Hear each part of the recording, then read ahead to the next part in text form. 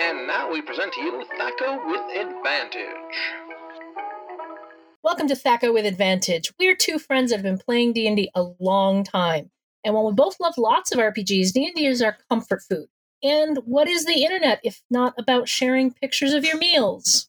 For anyone that hasn't seen quite as many decades of D&D as we have, THAC0 stands for Two-Hit Armor Class 0, which first appeared in the AD&D First Edition DMG for monsters, and it became standard for players in the 1985 basic box set as well as AD&D Second Edition. Instead of getting a bonus to hit, armor class descended, so the negative numbers were better. That means that you would add your target's armor class to your D20 roll to see if you hit your THAC0. This rule was likely created by math teachers to promote our ability to do algebra. It was awful. It was really awful. So hi, I'm Ange, and I've been gaming for over 35 years. In 2014, I started writing for Gnome Stew, and I've been running the Gnomecast, the Stew's podcast, since about 2017. And then in 2021, John gave me the head gnome title. So I'm in charge of Gnome Stew. And I am Jared. I'm the review gnome at Gnome Stew. I have been gaming since roughly 1985. In addition to doing the reviews that I do on Gnome Stew, I've got my own site, whatdoiknowjr.com, where I write additional reviews and opinion pieces on a variety of RPGs. And I think I've been at the Stew about as long as you've been doing the Gnomecast. Yeah, I think that's about right. And Jared writes so many reviews, he doesn't want to put all of them on the Gnome Stew, so he has to have his own website to put some of them on. I need overflow. All right, so this is our first episode, and I thought we'd give you our D&D origin stories along with some of our thoughts on the current state of the game. Before we dive into the Dungeon Master's Workshop, which is our main topic, we're going to visit our campaign journals, where we talk about the D&D games we're currently running. Let me just finish up this campaign journal. Now, the game I'm currently running is an Eberron game that I'm calling The Depths of Zendrick. Our most recent session was the start of the ocean journey between Sharn and Stormreach. Because I can't do anything simple, this game had to start in Sharn with them competing for a spot on the expedition that was going to Zendrick. So we're like 5 or 6 sessions in, and they're not even in Zendrick yet. Now, I did discover with this most recent session that it's really hard to run a travel montage and still feel like you're giving your players agency. When I started that session, there were quite a few blank faces staring at me. For the first part is I'm like, you arrive at the docks. This is what the smells are. These are what the sounds are. This is what you see the people doing. And then I pause in silence. Okay, and then I move on and just keep describing stuff. And first of all, as I said, it's way more complicated than I needed to be, and there are a lot of NPCs involved. There's the NPCs that are in charge of the expedition. There's the other adventurers that were chosen to go on this expedition. And then there's also the ship's crew. I was at least smart with that and only detailed the 4 main crew members, the captain, his first mate, the bosun, and the cook. And then the rest of the crew are all generic. They're sailors. The last half of the session went pretty well because I had the ship caught in a dead calm, which was surrounded by a creepy fog. And then a few days later, food stores were going missing, and then a sailor went missing. So the PCs kind of volunteered to search, and then they discovered the monsters that had been planted on the ship during the fog and were now hatching. And it was a very Aliens type of scene. So I was very happy when one of my players was like, we're all going to die, man. The next session should be a little easier and hopefully wrap up the ocean journey and get them actually to Stormreach. So I have a question. Yeah. When it comes to that travel montage, do you have the kind of players that if you had asked them, what is one thing that you had to do in the course of this trip, that they would take a prompt like that and run with it? Some yes, some no. I was trying to do some things it took a day for the ship to get out of the harbor and the river and into the actual ocean. And that was when I had everyone do con saves to see who was going to have to deal with seasickness. Half of the players did fine. And the other half of those 3 that failed, the highest roll was a total of 5. Those 3 had to deal with basically being stuck in their bunk for the first week, dealing with the fact that being on a ship sucks. I was trying to do some of that and give them a little, other stuff to do. It didn't go as smooth as I wanted. I've had that happen too, where, okay, this isn't going bad, but I need to move on from it before it stalls out. Right. I did have one of the players, I asked him, what, because he was the one that aced his con save. He got a 22 or something like that. And of course, he's the Goblin Artificer. And I asked him what he was going to be up to, and he decided that he was going to start making his way around the ship and see if anything needed to be improved. And we settled on that there were some improvements that could be made in the galley to make the stove a little safer. We had to roleplay him convincing the ship's cook to let him mess with their stove and all of that stuff, which was fun. I liked it. So tell me about your campaign, Jared. Well, I mean, I probably don't have to tell you about that much of it because you are part of it. Currently, I am running a game that I like to call the Chronicles of the Marodi, and it is set in Kobold Press's Midgard setting. The main crux of it is all of my people are working as agents of one of the dragons that rules the Marodi Empire, whose name I can never pronounce properly. Yurazaza. Uh-huh. What was really funny, this isn't what happened in the most recent session, but it is something that happened early on, is one of our characters, despite the fact that they were supposed to be somewhat undercover as agents of Yurazaza, just like basically started flaunting that they worked for the dragon that runs this part of the empire. Oh, goodness. But most recently, they've been charged with going to this prison and finding out what was happening. The number of prisoners getting sent there was going up, and this fortress was no longer under the control of Yurazaza, even though it's within her territory. And she wanted her agents to go into this prison and find out what was going on there. And the player characters found that the folk of Lang had been contracted to make silk out of really horrifying silkworms that they had mutated. And they were taking the prisoners and also mutating the prisoners to work on the silkworms. So the player characters found some of these people that had not yet been fully transformed, and they wanted to save them. They found a sea cave that they could escape through without going through all the guards on the first level. And they also found a third level to the dungeon, which was not actually on this plane of existence, which is where we started off.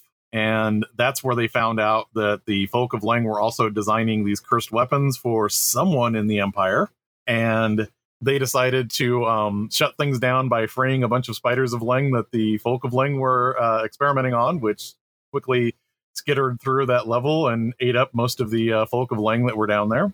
And the first thing that we got to do was I had them using the DMG rules for deciphering an alien device to mess with the machine that was keeping this layer anchored to the prime material plane.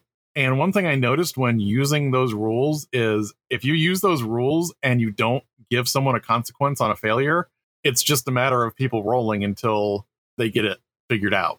So I ended up adding in that whenever there was a failure, something on the machine malfunctioned. And I believe, and you almost blinked out of existence there.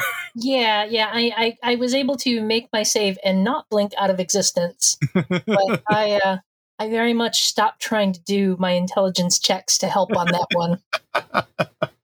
But yes, so we did use some alternate rules that don't get used very often in a DMG. But as I said, it's like 4th edition skill challenges. Like, if you're just rolling until you succeed, it doesn't feel like it means much. So there has to be kind of that chance to either break the machine or to harm the people working on this.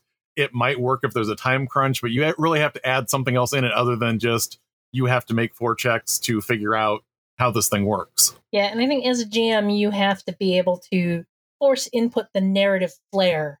Mm-hmm. You know, it's like your players will get into it eventually, but you got to encourage narrating the story part of the skill challenge.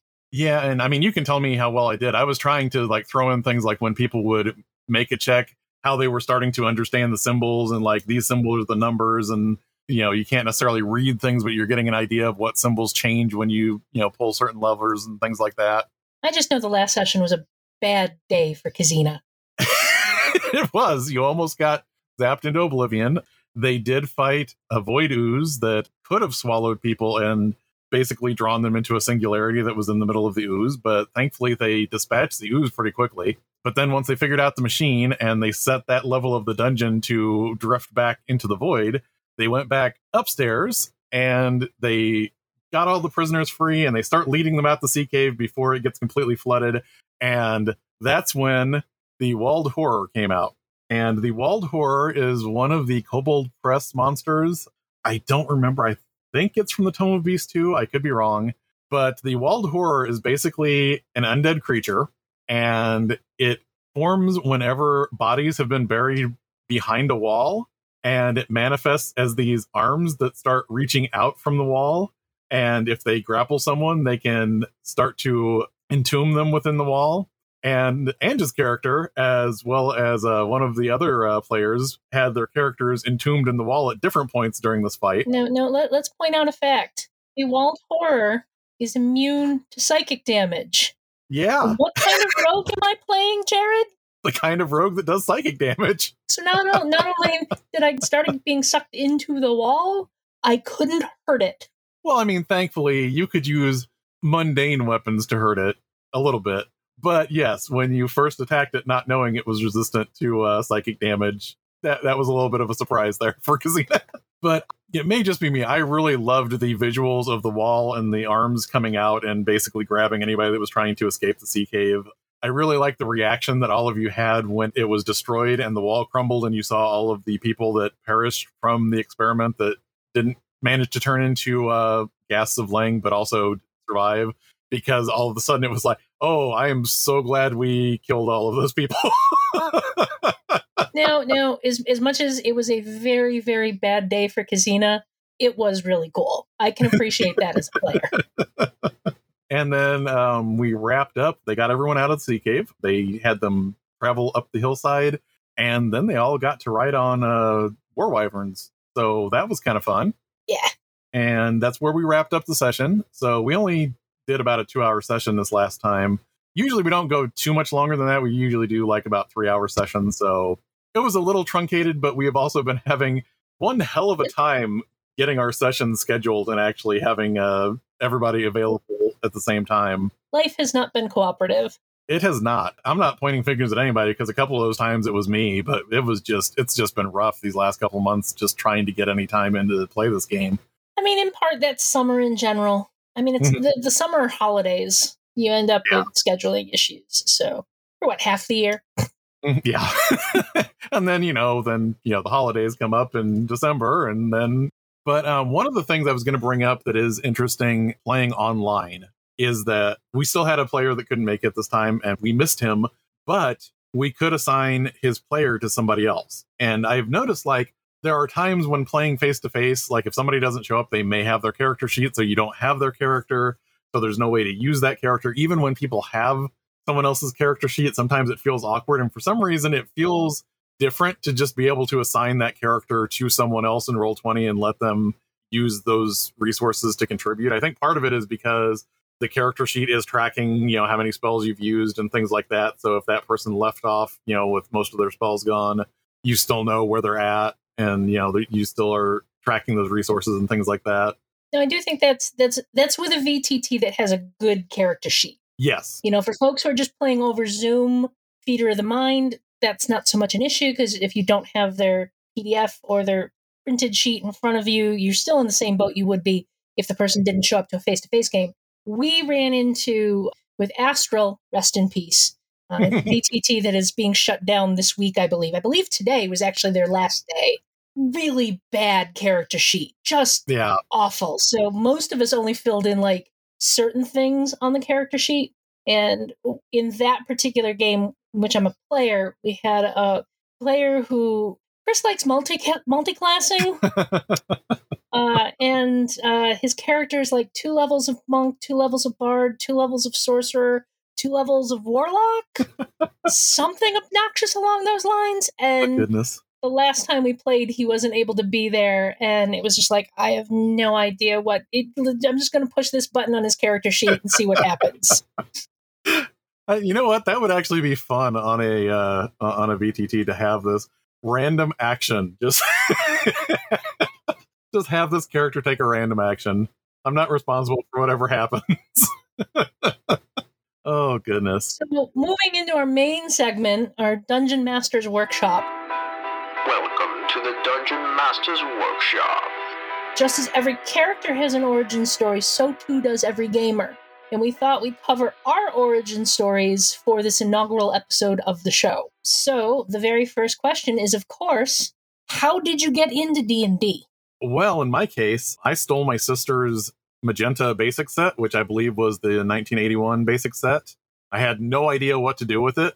So at one point in time, after failing to run a couple sessions and doing things like thinking that hit dice was the number of times you could hit a monster instead of the dice that you rolled for them to have hit points, we watched one of my friend's brothers play AD&D, and boy, did we get a lot of toxic advice when we sat in on that session. Like it's the 80s or something. Oh my gosh, we were hearing things like, yeah, and even when they get enough XP, you can tell them that they have to jump through all of these hoops before someone will train them. And you could, make them go like 5 or 6 sessions before they even get the level up, and they don't get any more experience points until then. And I'm sitting here going like, oh, is that how this is supposed to work? Okay. Thankfully, when I really sat down and read through the basic set, both the basic sets in the 80s were much nicer about presenting how D&D should be played than the AD&D books for first edition. And eventually I ran an adventure for my friends, and this is going to be ironic because I just said that, I learned how to be nicer, but I started them off with first level characters shipwrecked on an island with a vampire. And they had no chance to really hurt the vampire. The entire game was just running around the island, trying to survive the wildlife and staying ahead of the vampire until the sun came up. I mean, that's kind of an interesting scenario, but I don't know that I'd actually say it was an interesting D&D scenario, if that makes sense. Yeah, I know. I don't know what my entire career in D&D, I have these moments where I get more ambitious than the game system. And I have to say, I think I started the first real scenario that I ran doing that. So, and what about your origin story with D&D? So at the beginning of my senior year of high school, a friend brought a new kid to our lunch table. Now, like I said, this is our senior year. New kids starting senior year with us, that was unusual. So Tom stood out.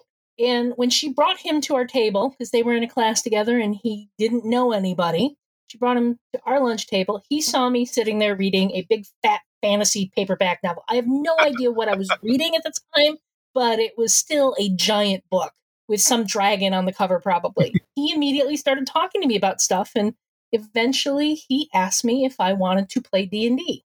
I said yes, very quickly. So how often did you play when you first started up? I don't remember if we played every week, every Saturday, or every other Saturday. It's really all very nebulous to me now. It's I can still, the feeling of his aunt and uncle's dining room with the wood-burning stove and the smell of the house and just the layout. That's all still very fresh in my brain. But I could not tell you the name of anyone we gamed with other than Tom and his best friend, Tom, who was a jerk. Actually, that's not true. I also remember Jim. Jim was also a jerk, but that was later. He was not part of the initial group. But I remember some of it, but not a whole lot. It was very long ago. I do remember, this is probably a neat little tidbit to share. Tom had his license, but he didn't have a car license. He had a motorcycle license. So on that very first Saturday that we gamed, Tom showed up to my house on a motorcycle with a spare helmet to drive me to his aunt and uncle's to play the game. Now, mind you, I was a very awkward, nerdy teenager. I had never gone on dates before. I never went to any of my proms, nothing like that. So here, my parents are watching this boy pull up on a motorcycle and watch me drive off with him. All I'm going to say is I know you haven't watched the last season of Stranger Things, and you really need to, because this is making me think of that. I really need to. So, Jared, what was your first character you played, or your first character you remember playing? The very first character that I actually played was Derek, who was a ranger. And I have no idea why I named him Derek. I had other NPCs that I ran as fill-in DM PCs where if we didn't have enough people, I would run them, or if somebody was playing at the table that wasn't usually in our group, I would hand them to them and let them play them. I made up a cleric named Dave and a thief named Gary.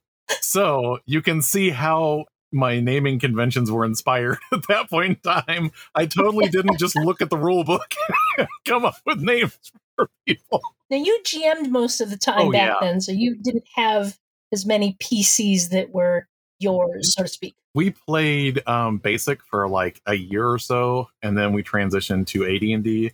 And once we started playing AD&D, my friend started running a Greyhawk game, and that's when I started playing Derek. And I love Rangers. I love the concept of Rangers. They're like my favorite character class, even when the mechanics don't make me as happy as they could be. And I would like to say that along with our theme of being old enough to remember THAC0, I would also point out that this is back when the idea of a Ranger was Aragorn. There was no Drist yet. He was on the horizon, but he wasn't there yet. Yes. There were rules for Drow PCs and Unearthed Arcana, but no Drist yet. So Derek was a guy that had a bastard sword, and he had full plate armor. And I was so sad because when we transitioned to AD&D 2nd edition, I lost my plate armor because Rangers couldn't wear plate armor anymore in 2nd edition.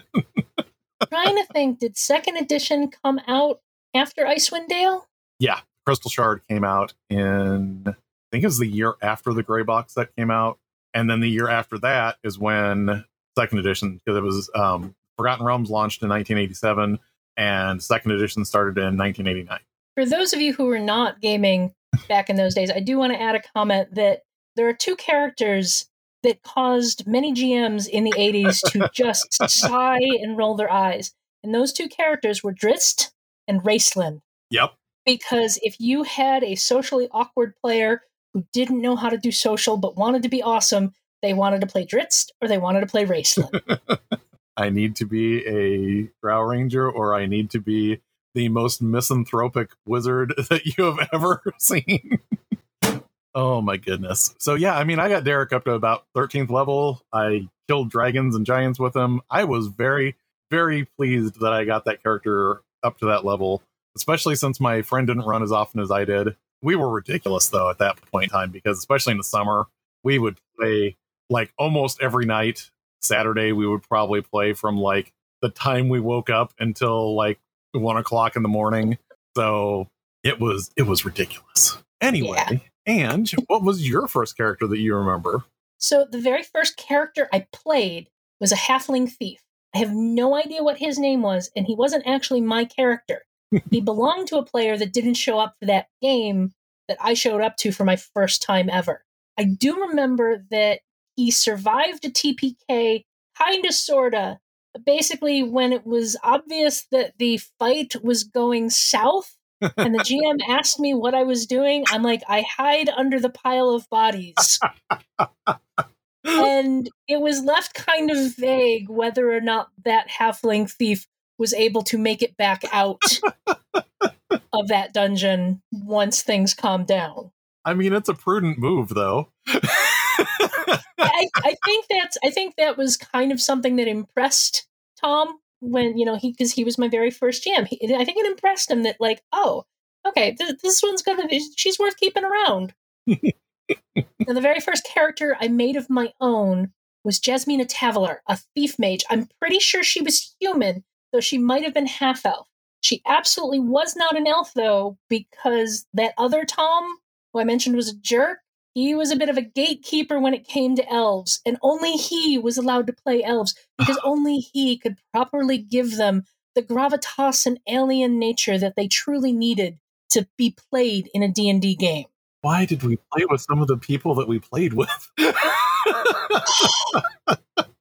Dear listener, if you are of an age where you weren't playing at this point in time, I can't explain some of the people that we played with, because we thought if we were ever going to have a decent game, we had to play with whoever was available and interested in D&D. Yeah. I mean, for a lot of people back in the 80s, it really was the people, the people physically around you, closest to you. It's like there was none of this online stuff. My buddy Doug, he found gamers through a game store that happened to be in his neighborhood. I played with the people that Tom found. And thankfully, Bad Tom didn't stick around for too long. There were things that came between them eventually, but I believe they had started drifting apart towards the end of our senior year anyway. And then other people were in the game group who were more fun and more consistent to play with. There was a girl we played with that I can picture her in my head, cannot remember her name, and it drives me nuts. Anyway, Jasmine the Tamerlar was my very first character, Thief Mage. I have no idea what level she got to. Maybe 3rd, maybe 4th. Characters died quick and easy in Tom's games. Yeah. Well, and the other thing, too, is once you do, like, multi-classing, although if you had Thief as one of your multi-classes, you still could get levels at a fairly decent rate because Thieves got levels ridiculously compared to other classes with their XP. Yeah, I don't know why, but when I was initially playing D&D, it was all about the mage thief combo. I think a lot of it was I wasn't confident enough to play a mage by themselves, and I didn't want to just be a thief. I didn't want to just be Bilbo Baggins, with boobs. But you know what I mean. Oh my goodness. So when did you start GMing? Which I know the answer for you is pretty much right away. Oh, yeah. I mentioned this a little bit before, but yeah, I was the primary DM right from the start. I was the one trying to figure out what all the rules meant and how to communicate it to my friends. And I started that from around the time I was 12. Like I said, we had maybe about a year where we played basic, and then I gradually layered in AD&D because I think everyone that played at that time, I don't think there was as many people that went straight from just basic to AD&D. There were a lot of people that were like, these monster stat blocks almost work together. We might as well use something from here, or there. Yeah. These spells aren't that much different, and even though they technically weren't compatible rule sets, they looked alike, and we didn't know any better. So yeah, I mean, honestly, you were a 13-year-old kid. You didn't know any better. You're just like, this is cool stuff. Let's do it. Oh, yeah, definitely. The nuance of system design doesn't really matter when you're 13 or 14. No, except I did know when I started reading AD&D that there was no way in hell I was actually going to use all of the rules that I was reading. Because by the time I got to weapon speed factors and segments, my eyes were glossing over. The 80s. I don't even think I could explain how those worked, except that in theory, daggers were supposed to be faster than something else, but you still rolled initiative and somehow it interacted. And I remember segments a little clearer from champions, because there was at least once where I played a speedster, and it was basically instead of just basic rounds, you had the whole initiative segment broken up into different pieces. And if you had that high weapon speed, or you were playing a character that had a high speed in champions, it meant you got to go more times that turn. It was just kind of inherently obnoxious. Yeah. We'll probably get into this in a later episode, but there was a lot of drive in the 80s towards simulationist rules, which generally just got in the way of the game. Yeah. The more rules, the more mechanics you threw at something, the more you could say it truly modeled what you were trying to model. I don't even think there were times, I know a lot of things would primarily be in AD&D would be Gygax, but there would also be other people that would say, it would be really cool if we did this. And they would put it in a rule book, and nobody checked to see if it worked with something that somebody else had put in that rule book. Oh, goodness. So, and when did you start GMing? I got a very late start GMing. I, as I said, started playing my senior year of high school. So I started playing in 1986. I did not GM until 2005. Prior to that, there was, I don't want to bring the whole gender dynamic into this too much, but there was definitely a difference being a girl/woman playing in the hobby than there was being a guy. Mm-hmm. Not to mention, just more universally, GMing was perceived as being this very prestigious, skilled thing you did. If you were a GM, that meant you knew those rules backwards and forwards. Mm-hmm. That you could adjudicate that game without any hesitation at all. And there were a lot of GMs who leaned into that mystique to basically reinforce their own authority over the game, which meant a lot of us that didn't get forced into GMing because there was no one else to do it were kind of like, oh, there's no way I could possibly GM. And that was literally what I said from when I started playing to, oh no, I can't GM. I don't know how to GM. I don't know the rules well enough to GM.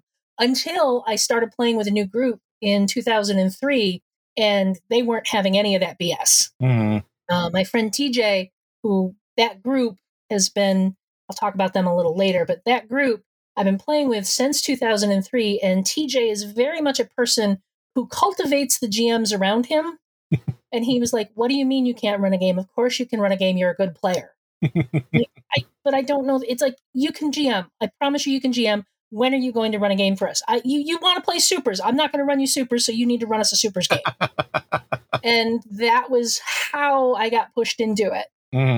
I'll say my first D&D game that I really put my heart and soul into was probably around 2011 when I started an Eberron campaign for them. But slow start between playing and GMing there. The funny thing is, too, I think even the way rule books were written, especially like in the 80s and I think even going into the 90s, there was a tone that was like, this is deadly serious stuff and you need to understand it. And this is a very important job. And yes. And the funny thing about that is, even though that was very prevalent in most books, I went back like a couple years back. I started reading through the Marvel Superheroes book. That tone is so much different than everything else that came out at that time, because it's just very laid back. And, it's just kind of cracking jokes and saying, hey, if you want to see if you can lift this much, you can do this. And then they have like Spider-Man interject something talking to you, the reader of the book. And it was like, it was so dramatically different than, the AD&D books where it is like, you must keep accurate track of time or else you can't have a meaningful campaign and, things like that. A lot of people today, they're like, well, the adversarial GM is a myth. And I'm like, it was not a myth.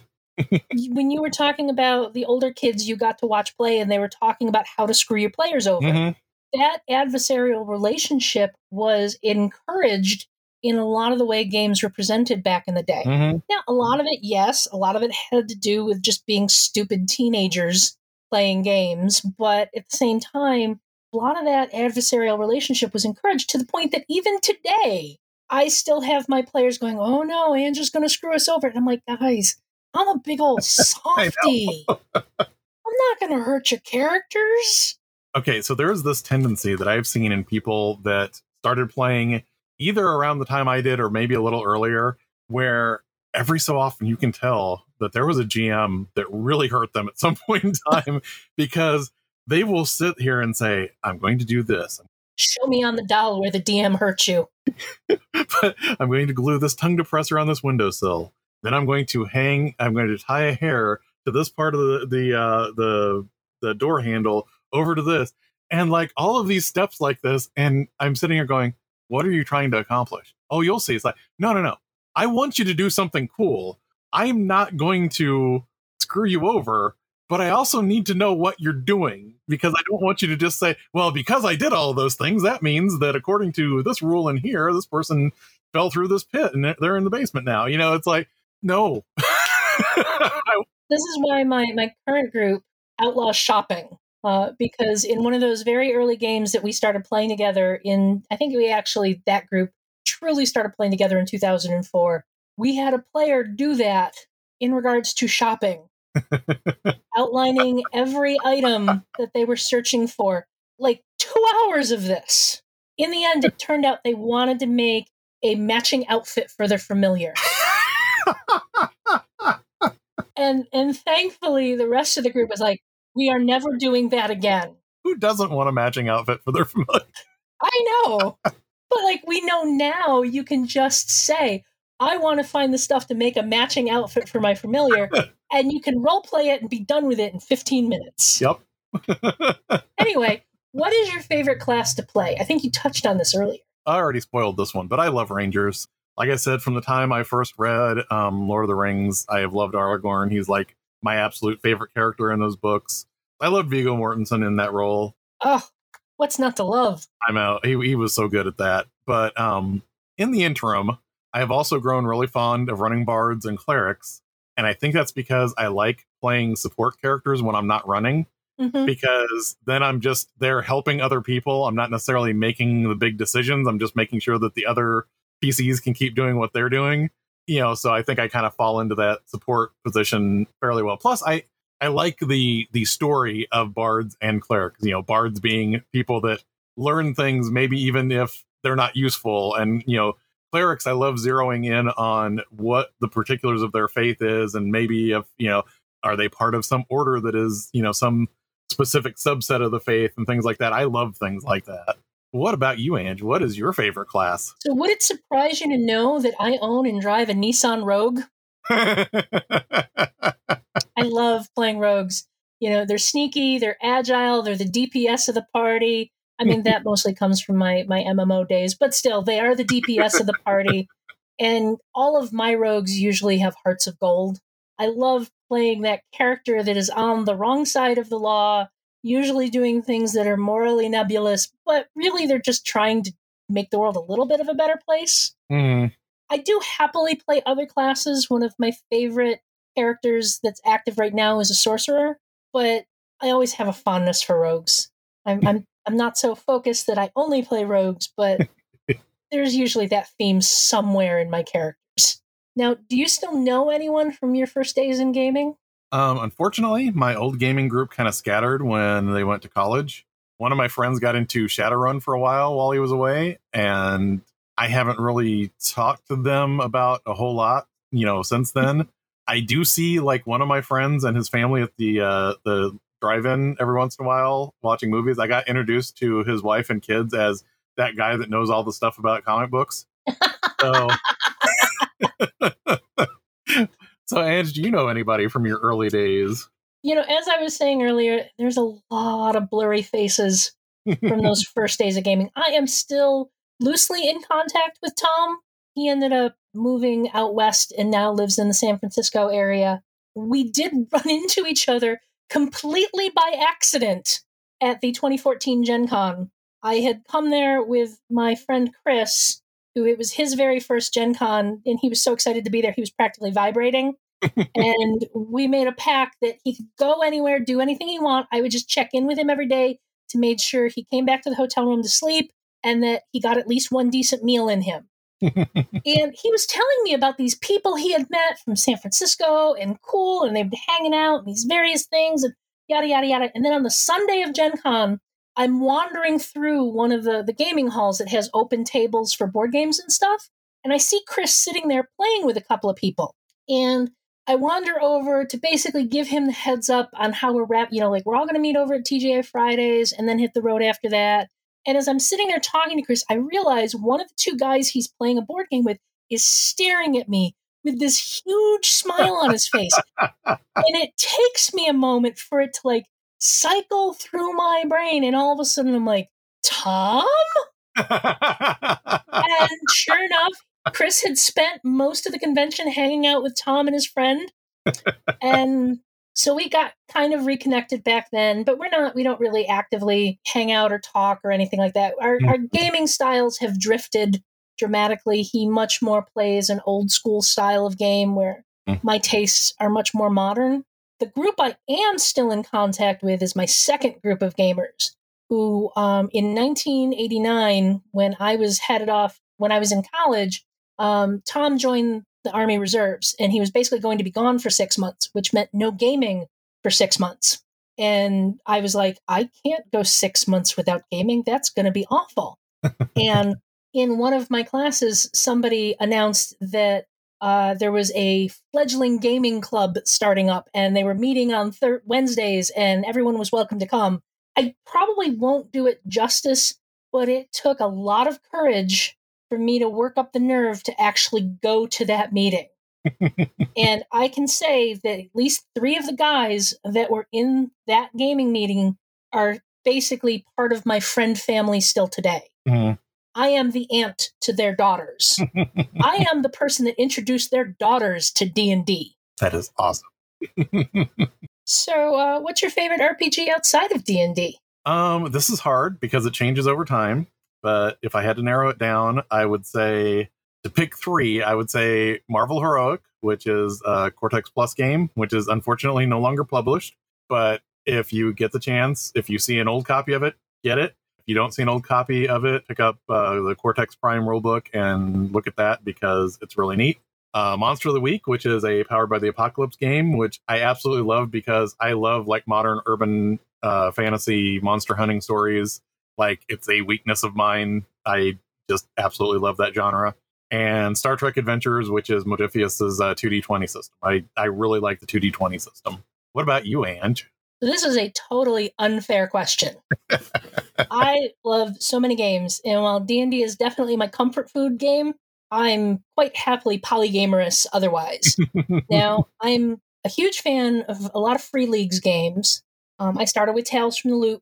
I'm going to start running Vaesen very soon, and I picked up most of the core books for Coriolis soon, and I'm really liking what they're doing with their games.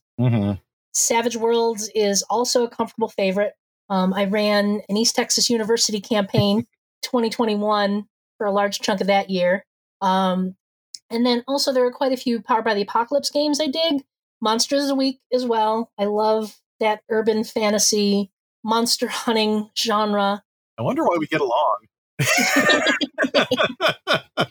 me that Supernatural. Give me that Buffy. I'm also a huge fan of Masks.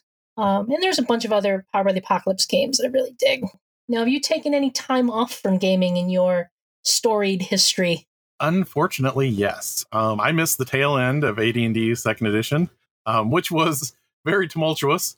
So it was an interesting time to be away from gaming. But as TSR was sold to WotC, I was not participating in the game. I was probably away for 4 or 5 years away from any kind of RPGing. And I was inspired to get back into D&D once again to bring this, full circle. I was sitting in the theater watching the Fellowship of the Ring, and I thought, I need to get back into D&D. What about you, Anne? How long have your gaps in gaming been? It's kind of nebulous because it also comes down to what you consider to be gaming. My college group, that, as I said, I'm still friends with most of them today, fell out of gaming around 1995. Busy lives, so on and so forth. And we really only had one person who would GM. And as much as I love him, he would flake out on campaigns a lot. So we would play a few sessions and then the campaign would die. And then we'd revive it again a few months later with different characters and so on and so forth. And so probably the last time we played was 95 or so. I found replacements online through mushes and the like. And I didn't play another face-to-face game until 3.0 had already come out. And I had friends from EverQuest introduce me to it in, I want to say 2002, because that was really the spark that made me go, I need gaming in my life. And as much as I love my college friends, we're not going to be gaming again. Yeah. It's just not going to happen. I wasn't ready to start GMing yet. They were all busy, so on and so forth. And so I started looking for another group of players. I found a group in 2003 with a really, really, really bad GM. But the other players were pretty cool. And when I finally hit my threshold of tolerating really bad GM, there's so many stories there, but the really bad GM, I stopped playing. And a couple of months later, I was contacted by the players of that game going, hey, if we weren't playing with Bill, would you be willing to game with us again? And that's when my core group started that I still play with today. So what did you learn from early gaming that still applies today? So early on, I learned that safety at the table is really important. We weren't specifically calling it safety at that point in time, but I was a jerk when I was younger. And I was specifically a jerk in this instance that I still vividly remember because I had a friend that was afraid of spiders. And I didn't know this going into the game session. But once I realized that my description of a giant spider was really bothering him, instead of backing off, I went into overdrive on the description. I got super graphic and they started talking about, sounds and all sorts of things, which I won't do because we might have listeners that also have the same problem. So yeah, there's a lot of encouragement of that kind of edgelord behavior in gaming back then. I laid it on thick, and he ended up leaving the table because I was pushing too hard.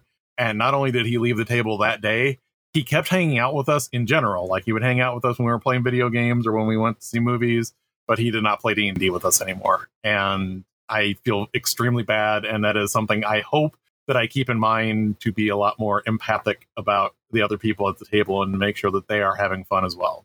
Yeah. What did you learn about gaming in your early days? So I think what has really stuck with me is something a little more personal. it primarily taught me that I am a social person. As an awkward, nerdy kid, I was the target of a lot of bullies. I was a big kid. I was the tallest kid in my class up until the boys hit puberty in freshman year. And I was also the perfect target for the bullies because if you poked me, I'd squawk.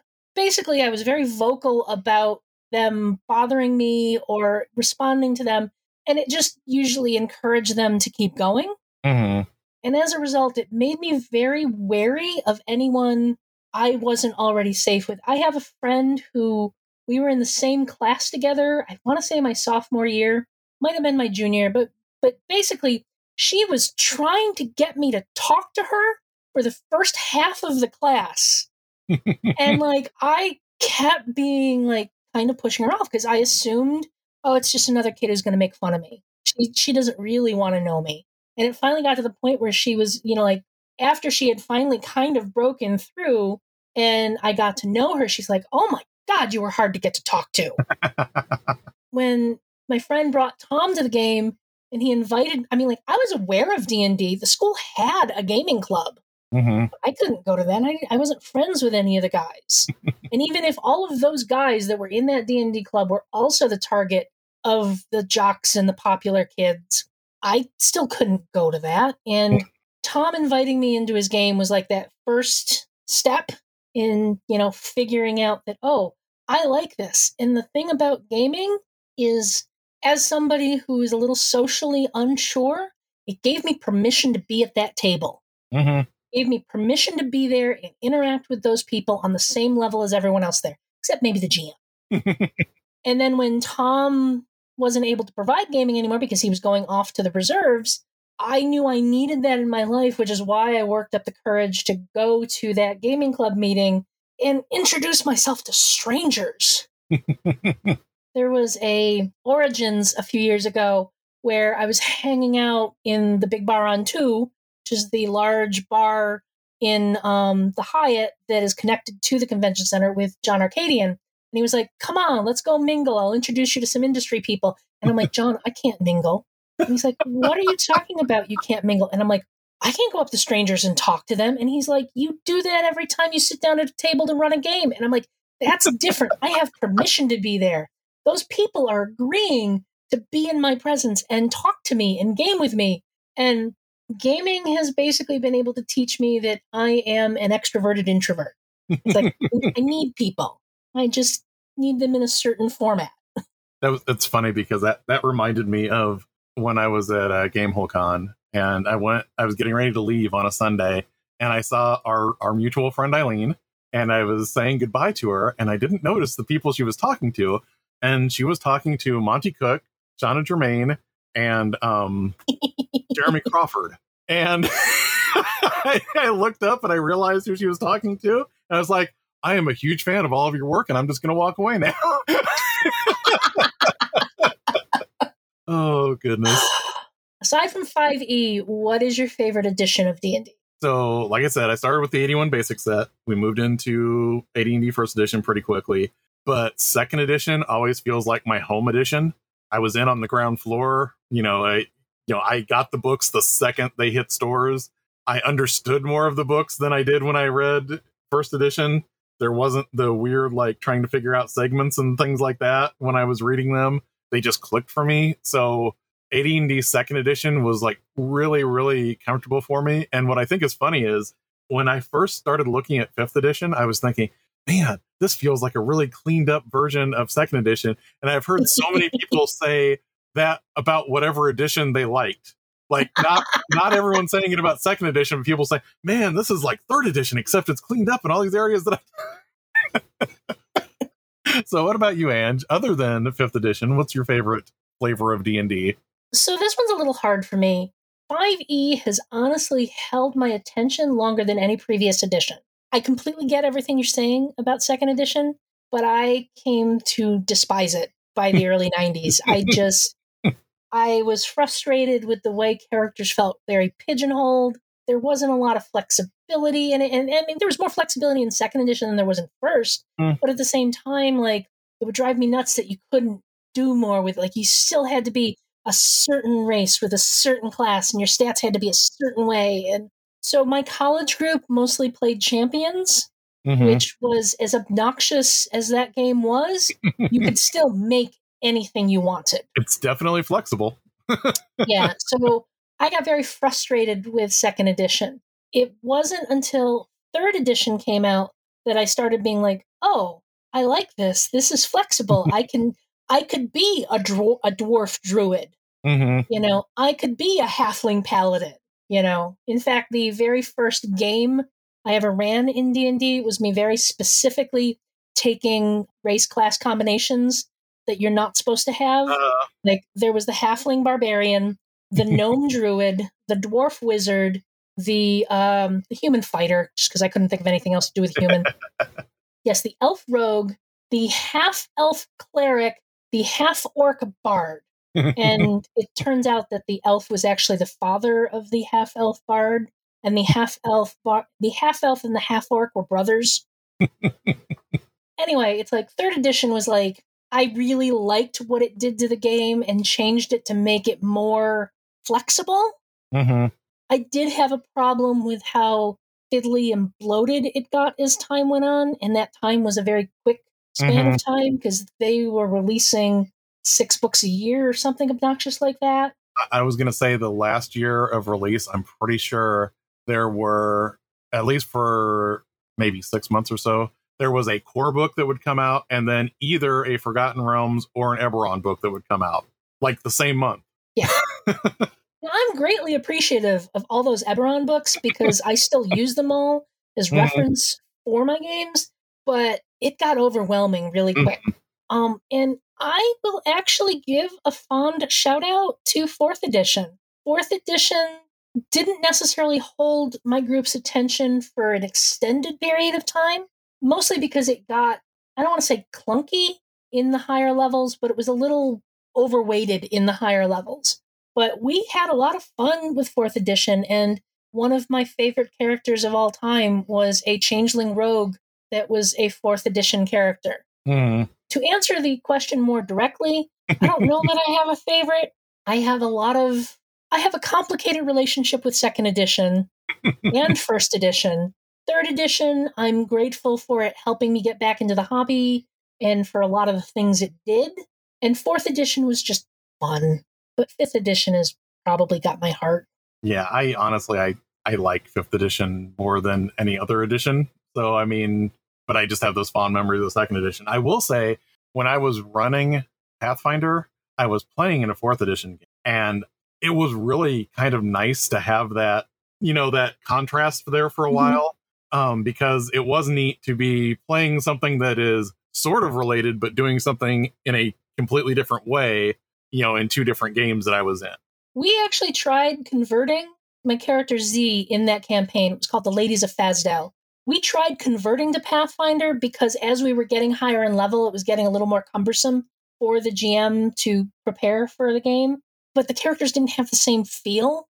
So for the last 2 sessions of that campaign, because it was a sporadic one, we played like once every quarter or so. For the last 2 sessions, we just kept it in 4th edition. That was where, you know, my rogue got all of her explosive DPS damage, and the gnome character just felt right. She didn't feel right in Pathfinder, so on and so forth. I loved the Avenger in 4th edition. I can't think of a good way to get that same feeling other than just playing an Avenger in 4th edition, because there was something really neat about that class. Similar feel with the Invoker. I played an Invoker in a campaign for a while, and I mean, I guess you could do it with the sorcerer that's a divine soul, I think is the subclass. But at the same time, the Invoker just had a special feel of this was a religious person who isn't as concerned with healing. They're there to blow things up for God. And the funny thing is what I kind of liked about the Avenger was it was you are a religious warrior, but you're an assassin. You don't fight people straight up like paladins. So yeah, we apparently have very violent views on how to express religion as seen through the lens of 4th edition. So So moving into our later segment, downtime research. No time for rest, you two. Get on with your downtime research. we're going to look at something related to D&D that we want to pass along to our listeners. It might be products, websites, videos, podcasts, but it'll always be something that we think will enhance your D&D experience. So this time around, I am going to bring up an upcoming Kickstarter that hasn't gone live yet. And part of why I'm bringing up a Kickstarter that hasn't gone live yet is I have no idea when people are going to see this podcast. So this should give me a little bit of buffer time. The Kickstarter that I'm talking about is Uncharted Journeys, and it is a 5e supplement from Cubicle 7. It is taking the journey system that they created for Adventures in Middle-earth and like blowing it out into a tool set to be used in broader D&D 5e games. I really like the journey system in Adventures in Middle-earth, but I tried using it wholesale in 5th edition, and some of the assumptions in core 5th edition are things that they didn't have to worry about in Adventures in Middle-earth. For example, you don't have full-blown spellcasters in Adventures in Middle-earth, so you don't have to worry about spells that might, make a journey simpler, or that you didn't have some of the backgrounds like 5e has where people can just feed the entire party automatically because of the background they took. Or, the ranger automatically not getting lost. So what I really want to do is see how they address some of that in this system, because it is designed to plug into a standard 5e campaign instead of being designed around the redesign of 5th edition that they did for Adventures in Middle-earth. So I'm really interested to see what it turns out to look like. And they did so much work on Adventures in Middle-earth, and I really liked that game system. And it was kind of a bummer when everything kind of fell apart and Cubicle 7 lost the license. And it's even weirder now that apparently Free League is now going to do a 5th edition version of the One Ring. So everything, I guess, has come around full circle again, which makes me wonder if they're going to get the same designers on it. Who knows? However, Uncharted Journeys by Cubicle 7 coming to Kickstarter soon. For me, I want to give a general shout out to the map makers on Patreon. If you are running a D&D game in a virtual tabletop, there are a ton of maps out there to choose from. When I started pulling together maps for my Eberron campaign to run on the Shard VTT, I was finding a few maps, and they'd have the little watermark in the corner telling me who made that map. So I started looking them up, and I discovered a wealth of maps on Patreon. Now, if you can afford it, you can go ahead and back some of them to get access to their archives, which is not a bad thing to do for some of these folks. But a lot of them also have a lot of free downloads. So you can go get their free downloads, see if you like what these folks are doing, and then maybe go back and back them. One of my favorites is Zepeku. Basically, it's CZEPEKU. It's a couple that does maps together, and they recently won an ENnie for their cartography. There's also THAC0, TEHOX, Limithron, LIMITHRON, who's the map maker I found the ship through that I'm using for my Eberron campaign Ocean Journey. Tom Kartos is another one who has a lot of great free maps. We'll have a link in the show notes wherever this show actually lands, but we'll have those links there. I need to check out more maps for my game. I kind of throw things together based on things that I've had for a while sitting on my hard drive, so I need to check some of them. So, Ange, do you have any final words? This was a lot of fun. Hopefully we can keep this going and find a home for this show. I had a lot of fun as well, and it looks like we've used up all of our resources, so I think it's time for a long rest. I hope this adventure was rewarding for you. We hope you'll go exploring with us when we start our next adventure.